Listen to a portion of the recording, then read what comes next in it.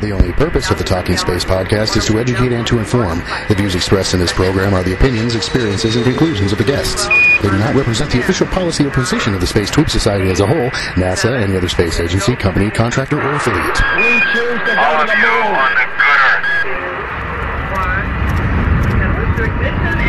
That's one small step for man, one giant leap for mankind.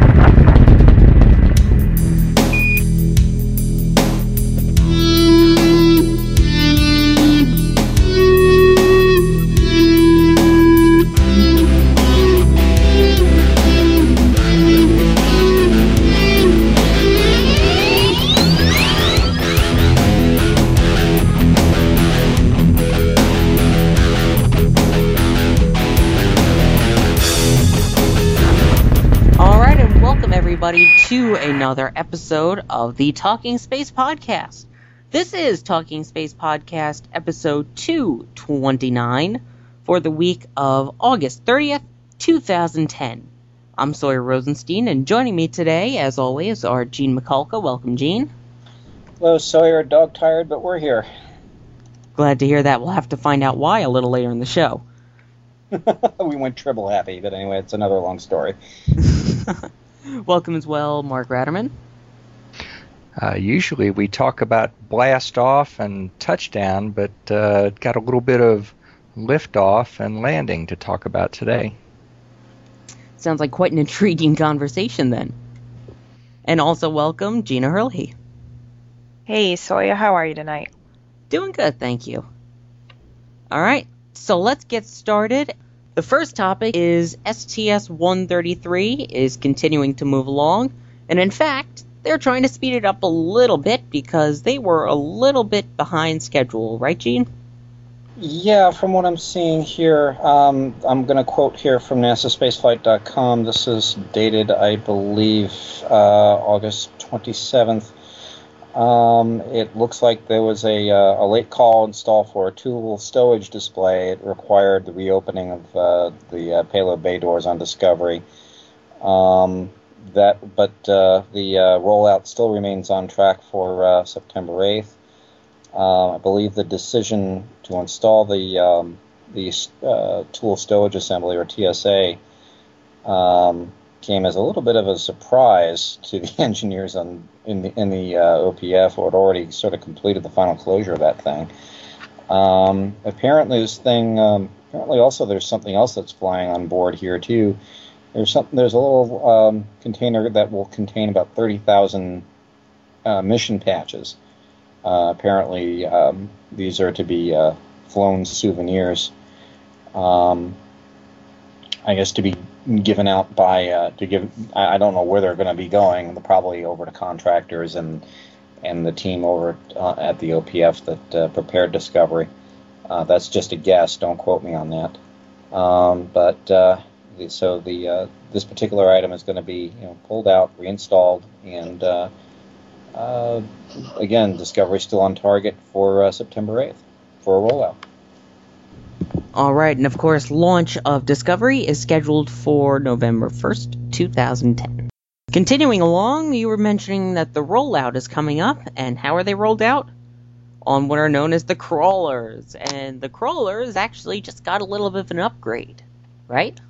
Yeah, well, actually they did, but it was sort of a forced upgrade. I believe there was a lightning strike on crawler transporter number 2. They also found some damage on some recently installed, quote, special electrical equipment, close quote. Again, this is from a report dated August 29th, also from NASASpaceflight.com. So those two are under repair right now, but they'll be ready to go. Now, everybody was kind of wondering about the tower structure that was built exclusively for Ares 1. This thing had just reached, I believe, the 345-foot mark. In fact, I believe there was a closed ceremony to celebrate that fact that the thing had actually been completed and done and over with. But whether or not this thing's going to be used, Yeah, a lot of people are going, well, okay, it's there. Are we going to use it? And it looks like we are going to use it. But on whatever heavy lift vehicle that is decided to be built, either whether we go with the congressional recommendation or we go with designing the heavy lift booster to meet a certain specification or a certain mission requirement, that tower is going to be used. From what the article on NASAspaceflight.com, had said, however, it will require an extensive modification to fit the vehicle because it is currently configured for Ares 1. So, also, I believe, speaking of launch pads, that Pad 39B, there is going to be some demolition out there in the not-too-distant future. Unfortunately, yes, you are right. Yeah. As it says here, they're going to be exceptionally careful. They're going to be removing some structures on Pad 39B. However, they are not going to be completely, totally unsensitive to the fact that some of these structures are of a historic nature. And the KSC Historic Preservation Office has sort of taken some steps to make sure that those fixtures are unique. And I believe they're also working with the United Space Alliance to also remove any type of hazardous, structures or systems that might be also getting in the way of any type of demolition. But Pad 39B is going to change drastically in the coming weeks and months. Just a little tidbit on the Ares 1 mobile launch platform. Anybody that's been to Kennedy and seen it behind the VAB, I remember seeing it in November of last year, and it wasn't that impressive. Folks, it's impressive. It's finished. It's got the permanent, what I would call permanent aircraft obstruction lights to warn aircraft that there's a big, tall structure here, and it's impressive. And I do believe that the intent of NASA is to have a use for that. All right, then.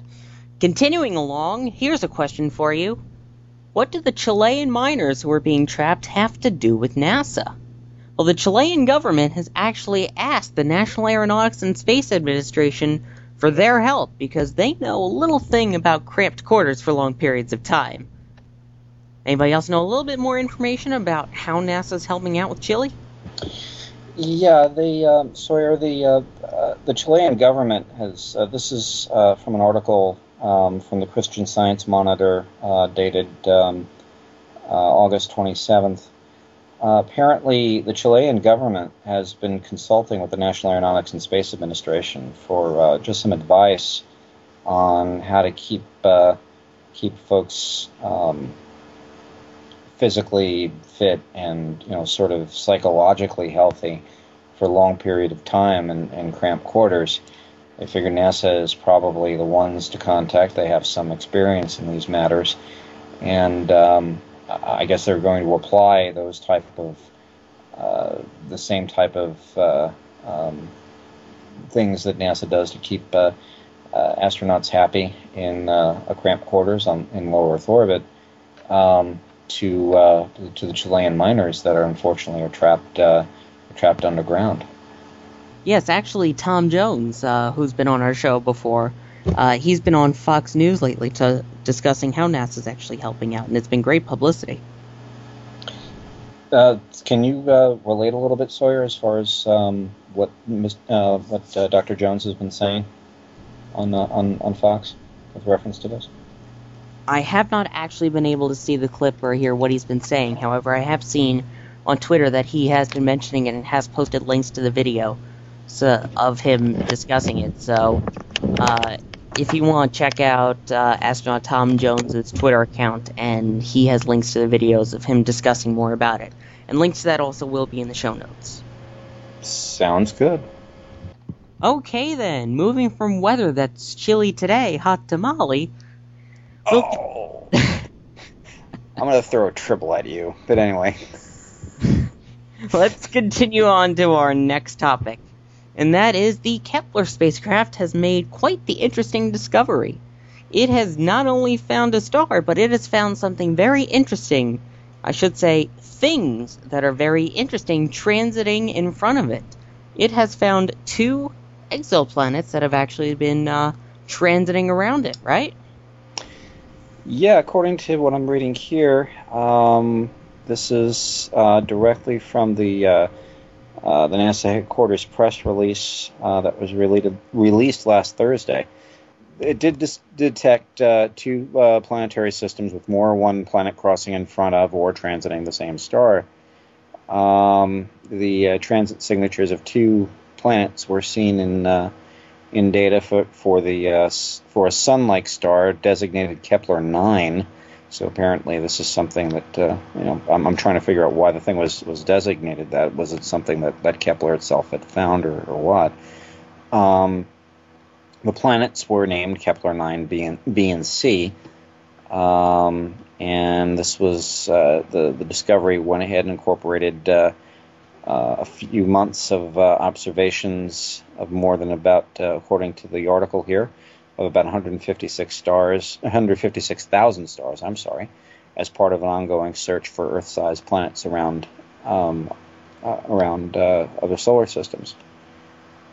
It is still adding to our possible targets for Earth-like planets, which is something that Kepler, I believe, is assigned to do. And at least Kepler is doing its job. Yeah, that's definitely one of its main mission objectives. My guess is that they would call it that based on the fact that it might be the 9th major discovery that it's made, or something like that. Yeah, I just want to find out too if this is a star system that Kepler itself had discovered. Or is this just something that they're just targeting? I have to do some more homework on that, but yeah, someone will have to look up. By the way, I like the names Tweedledee and Tweedledum better for 9B and 9C. I'll let that slide. Oh, I'm just chock full of them tonight, so thank you. I'll be here all day. Try the salmon. And moving right along, Sawyer had an interesting experience this weekend with astronaut T.J. Kramer at the Intrepid Museum in New York City. Sawyer, can you tell us about that? Oh, yeah, happily. This weekend it was the 29th, Sunday the 29th, and what happened was actually that I actually got to go in and meet TJ a little bit beforehand, before he gave a presentation for everybody at the Intrepid. And he really is a great guy, a lot of fun and really unique. And it was just great to talk with him. And the best part is that I have an astronaut friend who's a member of the Air Force. And TJ is a member of the Army. So when I told him that, based on what somebody asked me to tell them, they also warned me to duck before anything else. So I told him, as a joke, that the astronaut friend of mine told me, go Air Force, and ducked. He went, oh! But he was cool about it. So then he went ahead and gave his presentation about his Expedition 22-23 adventures aboard the International Space Station. And he is actually really funny. He is one of the funnier astronauts. He's close to Mike Massimino funny.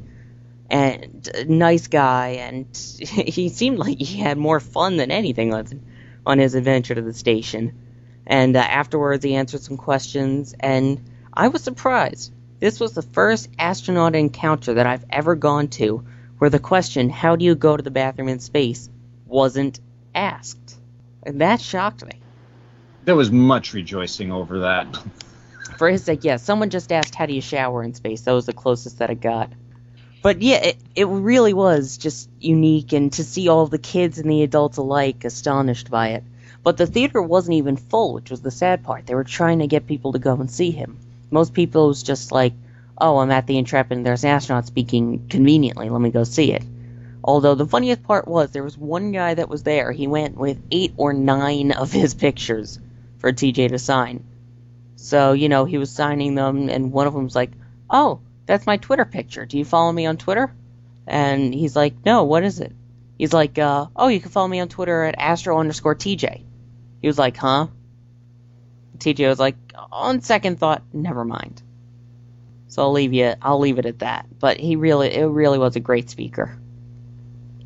It's interesting that he didn't kind of grasp the concept on that one. I guess I kind of sort of take it for granted these days that everybody kind of sort of knows about Twitter and the social networking thing, and I guess this kind of sort of fell on deaf ears a little bit. Yeah, because it's funny, because, I was going around to people and they're like, do you know Timothy? Like, who? They're like, Tim Kramer? I'm like, do you mean TJ Kramer? And then I realized that the T in his name was Timothy. And I'm like, I really know him as Astro_TJ more than anything. And it was cool tweeting with him before, during, and after the mission, and then getting to meet him.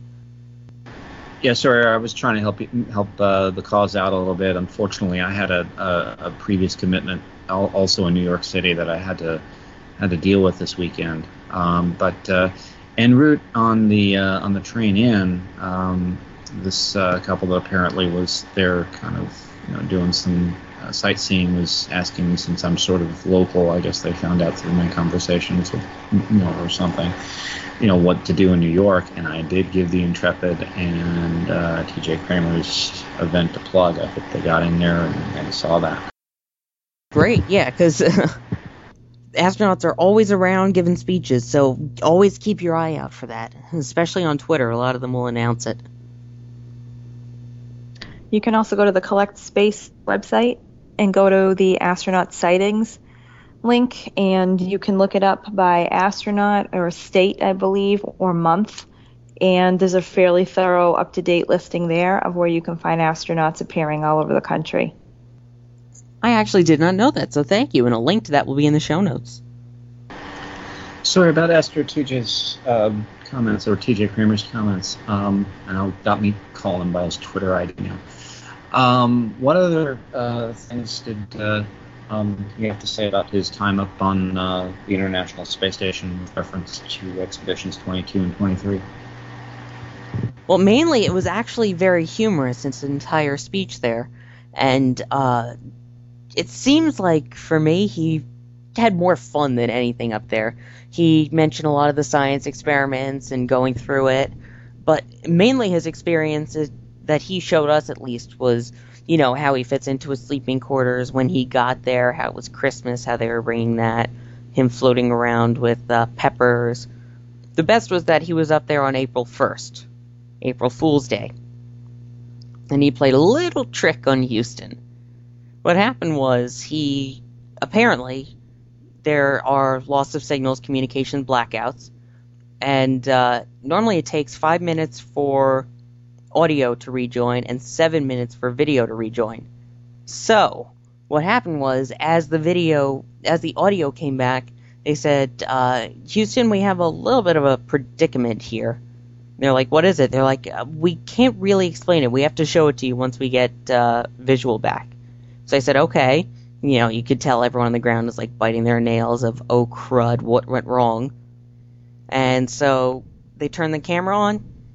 It's a photoshopped picture of the 3 crew members of Expedition 22/23, the crew that was there for that time. All of them outside the cupola with sunglasses on, waving. It was a photoshopped image of that. So they have Photoshop on the space station? Apparently they do. Excellent. And they just had a video camera on that computer screen, and as they were keying the mic, you could hear every single person in Mission Control was just cracking up. That's funny. Even astronauts have April Fool's Day in space. But really, if you ever get a chance, he's an elegant speaker and very, very humorous. And even my mom and my grandfather, who went as well, really, really enjoyed it more than they thought they would, because he is funny. He really is. All right, now moving on to our last subject.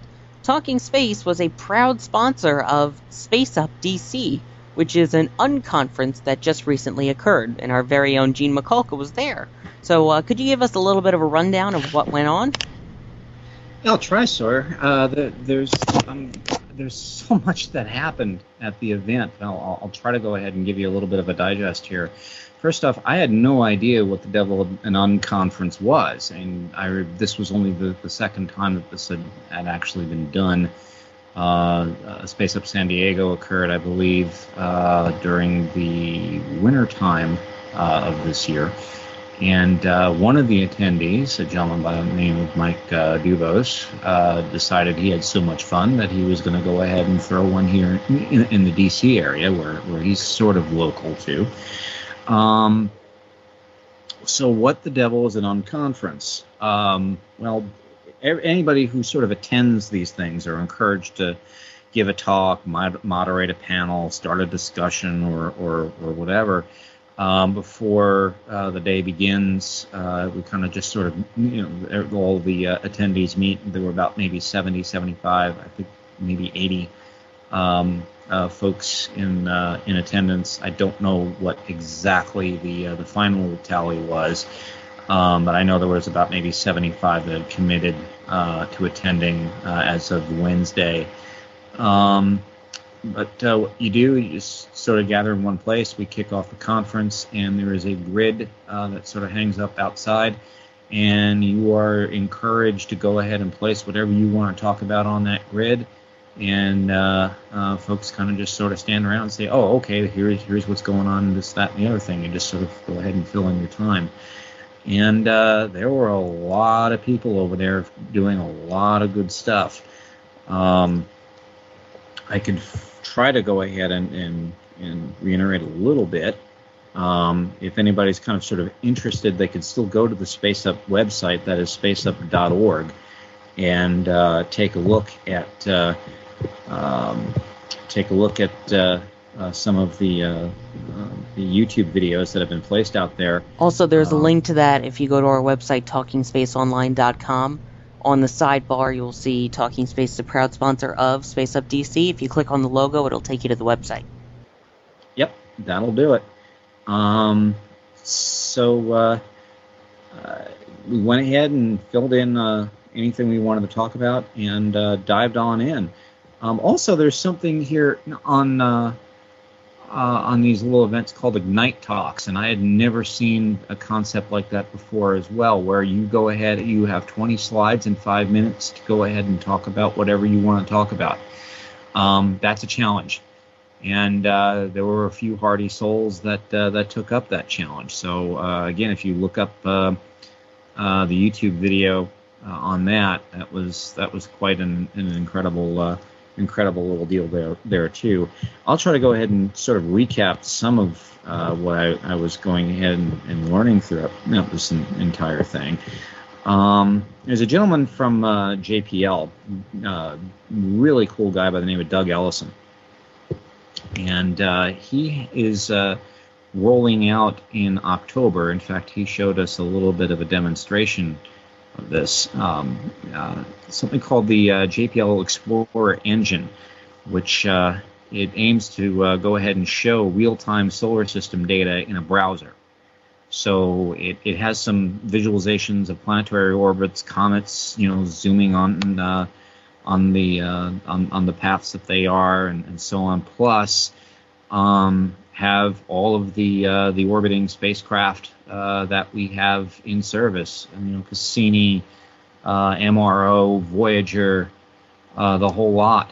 And if you wanted to go ahead and figure out where Voyager was in, quote, real time, or at least in real time as we can collect it, you could go ahead and do that. The demonstration of the software was just absolutely amazing. And again, this gets launched in October, and I hope to go ahead and have Doug on the show here at that period of time so we can discuss this a little further, because it showed the Voyager data and demonstrated its whole planetary flyby itinerary, and also demonstrated the slingshot maneuver that it took to get to Jupiter, and it really demonstrated what a slingshot maneuver does and what it really is supposed to look like, and so on. It is really quite a neat tool. If you're interested and want to follow Doug on Twitter, his Twitter ID is Doug DOUG _Ellison ELLISON. So go ahead and take a look. Very engaging fellow. Of course, Tim Bailey, who does his Yuri's Night event, who's sort of in charge of that, put in a good plug for that, a nice presentation for that. Also, a gentleman by the name of Sandy Atkins put on a little bit of a demonstration on what he may be doing with TubeSats and what possibly maybe you could do with a TubeSat. His whole thing was say you were some sort of supervillain and you wanted to go ahead and do some wrong with this TubeSat. Well, of course you can't, but the interesting concept, though, of the TubeSats and the CubeSats are that they do some very interesting stuff, but they also could be deorbited rather quickly after their useful time is over. And they're so small that they'll just go ahead and burn up in the atmosphere. You don't have to go ahead and worry about the thing debris ending up on somebody's lawn. So it kind of solves some of the problems with all the junk that's up there orbiting right now. So you're going ahead and using this thing and you're bringing it down in a responsible manner. Mark, another gentleman that I ran into was a gentleman by the name of Ken Davidian. He sort of introduced a little bit of but first off, let me tell him he's currently with the FAA and with the FAA Center of Excellence, and his ideal right now, and apparently he is involved with trying to deal with suborbital markets and disruption theory. If you want to go ahead and look that up, please, you can go ahead and Google that and it'll tell you what disruption theory is all about. But Ken's primary job right now is to try to sort of hammer out what the suborbital vehicles are going to do, what testing is involved, and so on. He does work with NASA, but the FAA, is what surprised me to find out, is actually leading the charge on that one. Let me just go on a little further here. Our very own friend Kraft last was there, and she did a performance of the infamous Bake Sale for NASA song there. And another presentation there too was sort of taking part in participatory exploration. Two folks by the name of Sarah Eierman. I don't know if I'm pronouncing her name right. I apologize. And Sarah Mitchell. They're both from NASA's Educational Outreach Division. And we're just trying to figure out what to do with all of that. If you're struggling to do outreach, what do you do? You just sort of let people in. What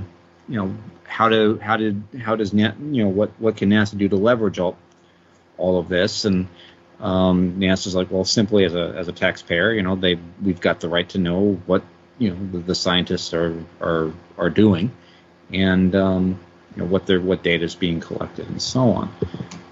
And that was basically what they were trying to say here.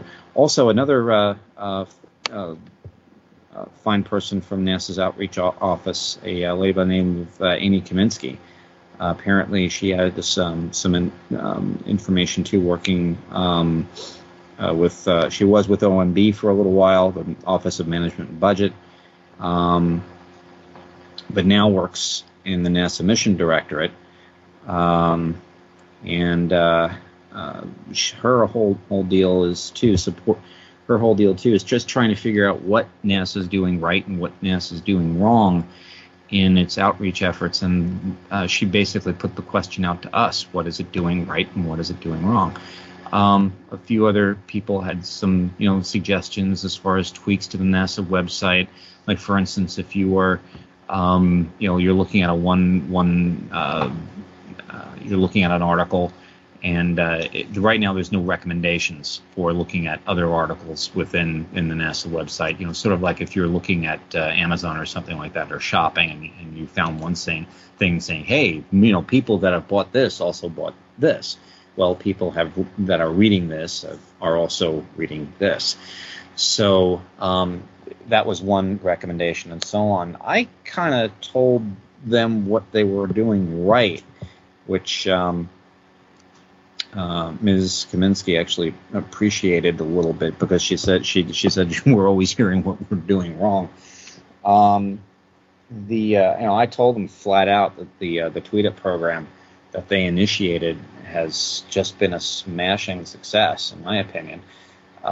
People have gone to these events, whether they be at the Johnson Space Flight Center or the Kennedy Space Center, and you guys kind of roll out the red carpet for us, and you really do a good job in that. We see things that not everybody gets to see. We get access to people that not everybody gets access to. We take photographs and all this, and we go home and we share all of that and all that experience with others. And lo and behold, it really generates enthusiasm. I know for a fact that I go back with little souvenirs from work, and people are like, "Oh wow, this is incredible." I gave out some mission pins at after STS 129, the event I had gone to, and you would think I handed out gold to the folks at work, because they were like in awe of these things.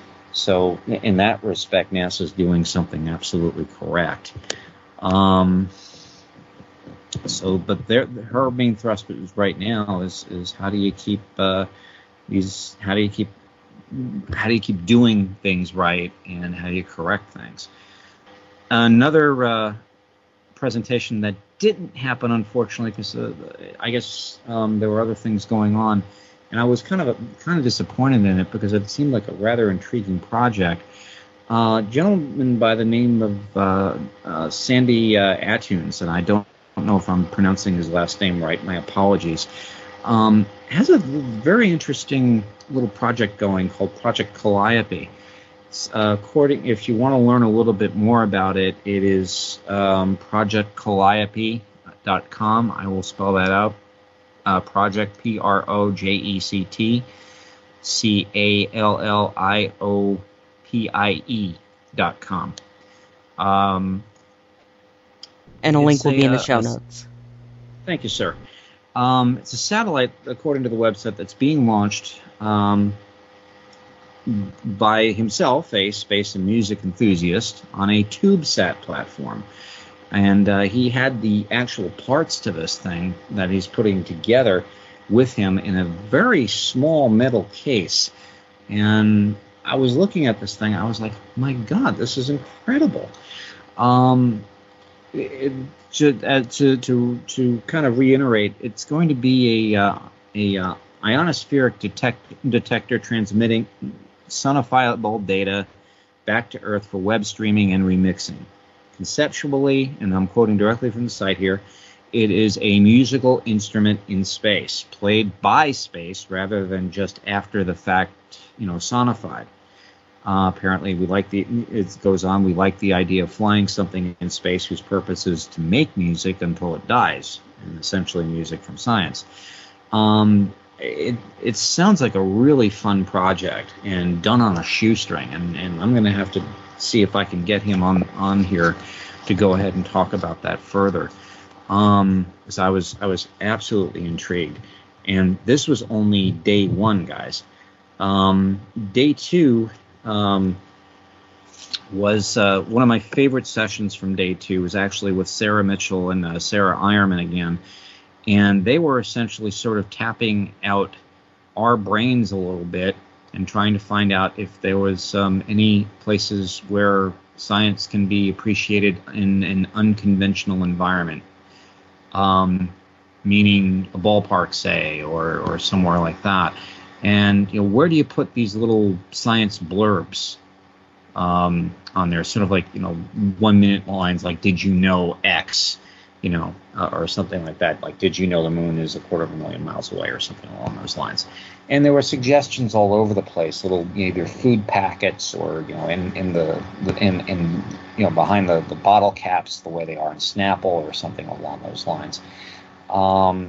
Just a lot of really, really cool ideas that were percolating over there. In fact, I'm going to be writing both of these folks, first thanking them for their time, because they were both extraordinarily gracious people, but also they were really, really wanting to hear what we had to say, that, what can we do to sort of help NASA out a little bit in respect with their outreach programs, and they were very, very receptive to picking our brains.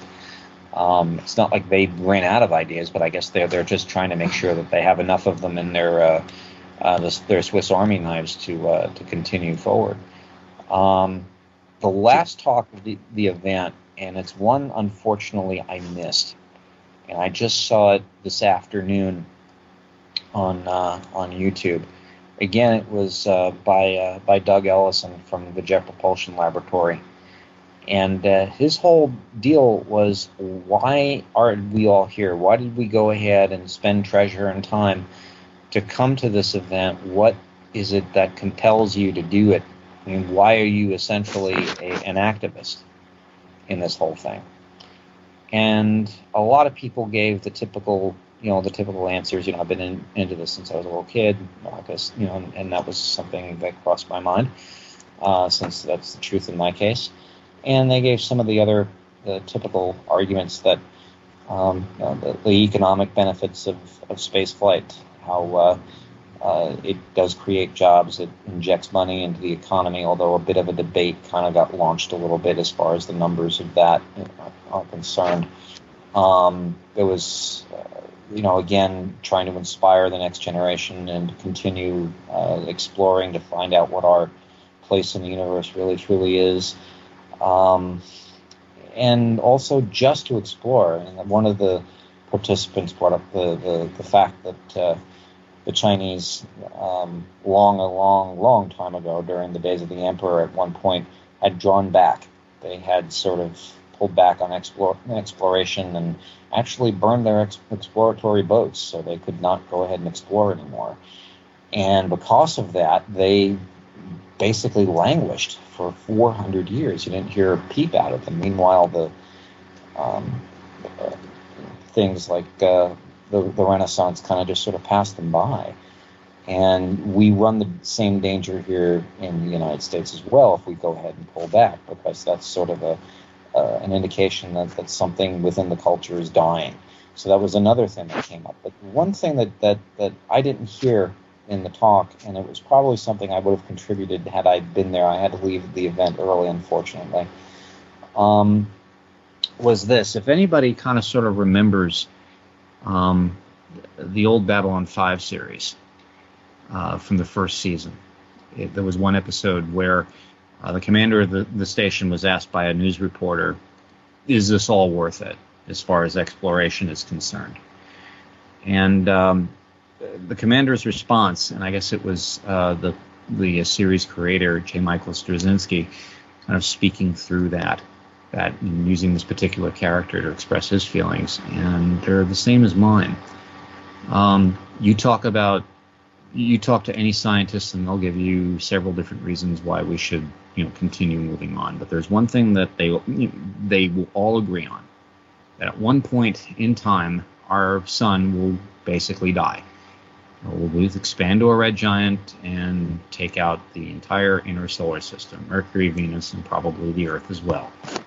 And when it does, it will not only take out the generation that is sitting there on Earth, it will take out people like, Marilyn Monroe and Sun Tzu and Einstein and Hawking and Washington, Jordan, and everyone. All of it will be for nothing if we don't reach out of the cradle and into the stars to preserve what we are. And that, to me, is the most compelling reason to do all of this, to go ahead and preserve ourselves. And that's probably what I would have shared at that.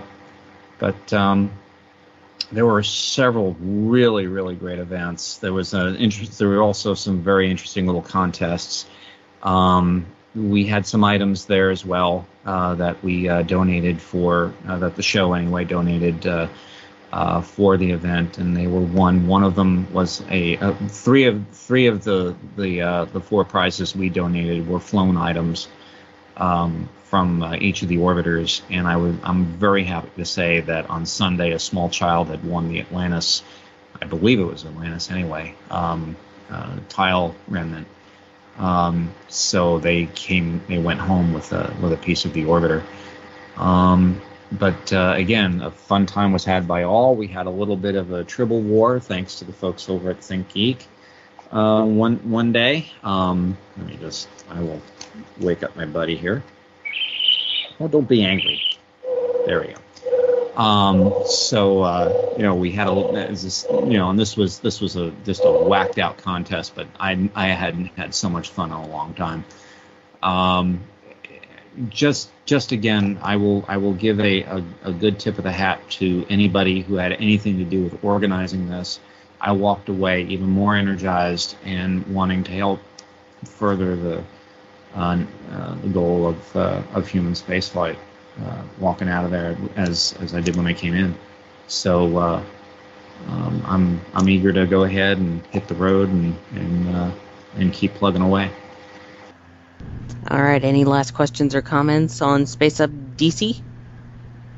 Other than the fact I had a grand old time, and I want to again give a huge tip of the hat to Mike Lewis and anybody else that had any involvement with putting that together. They did a pretty good job, and I'm kind of looking forward to diving in head first next time at the next SpaceUp.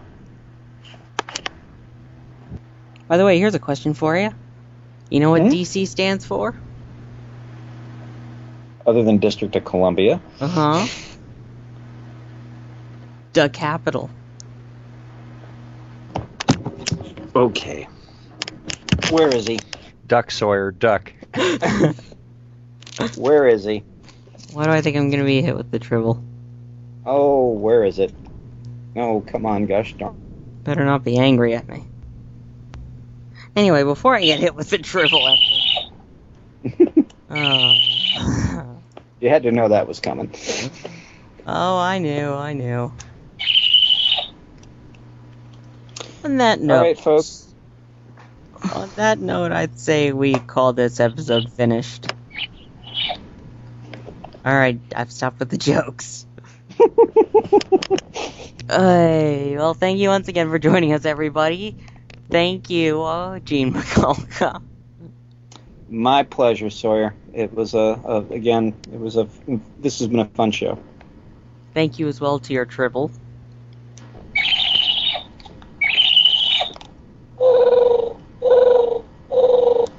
Okay. And my jokes were bad. Thank you as well, Mark Ratterman. Well, at least we don't really know what the tribbles are saying. You can always think it's something positive, right, Sawyer? Exactly, not that they're trying to take over the world or anything. And thank you as well, Gina Hurley. My pleasure.